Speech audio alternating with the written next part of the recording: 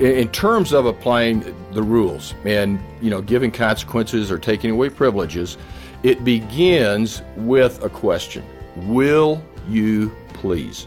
Dr. Randy Schrader on Focus on the Family Minute.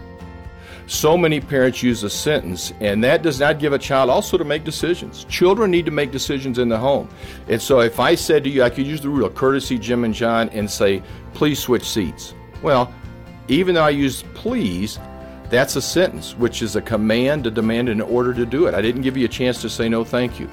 And that can create friction in a parent-child relationship. So what needs to happen is I ask you, will you please switch seats? Now you have the freedom of choice. You can say, sure, we'll switch, or no thanks, we'll stay where we're at. So the first step is always to ask, will you please? More great parenting advice from Randy at FamilyMinute.org.